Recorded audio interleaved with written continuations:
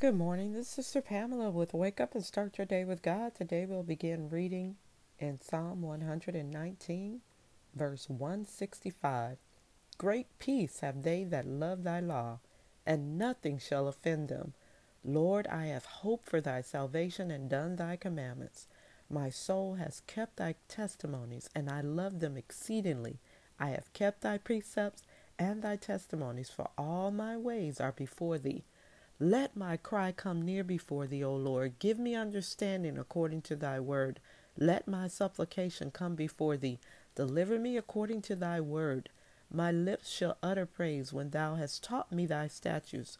My tongue shall speak of thy word. For all thy commandments are righteousness. Let thine hand help me, for I have chosen thy precepts. I have longed for thy salvation, O Lord, that thy law is my delight. Let my soul live, and it shall praise thee, and let thy judgments help me. I have gone astray like a lost sheep.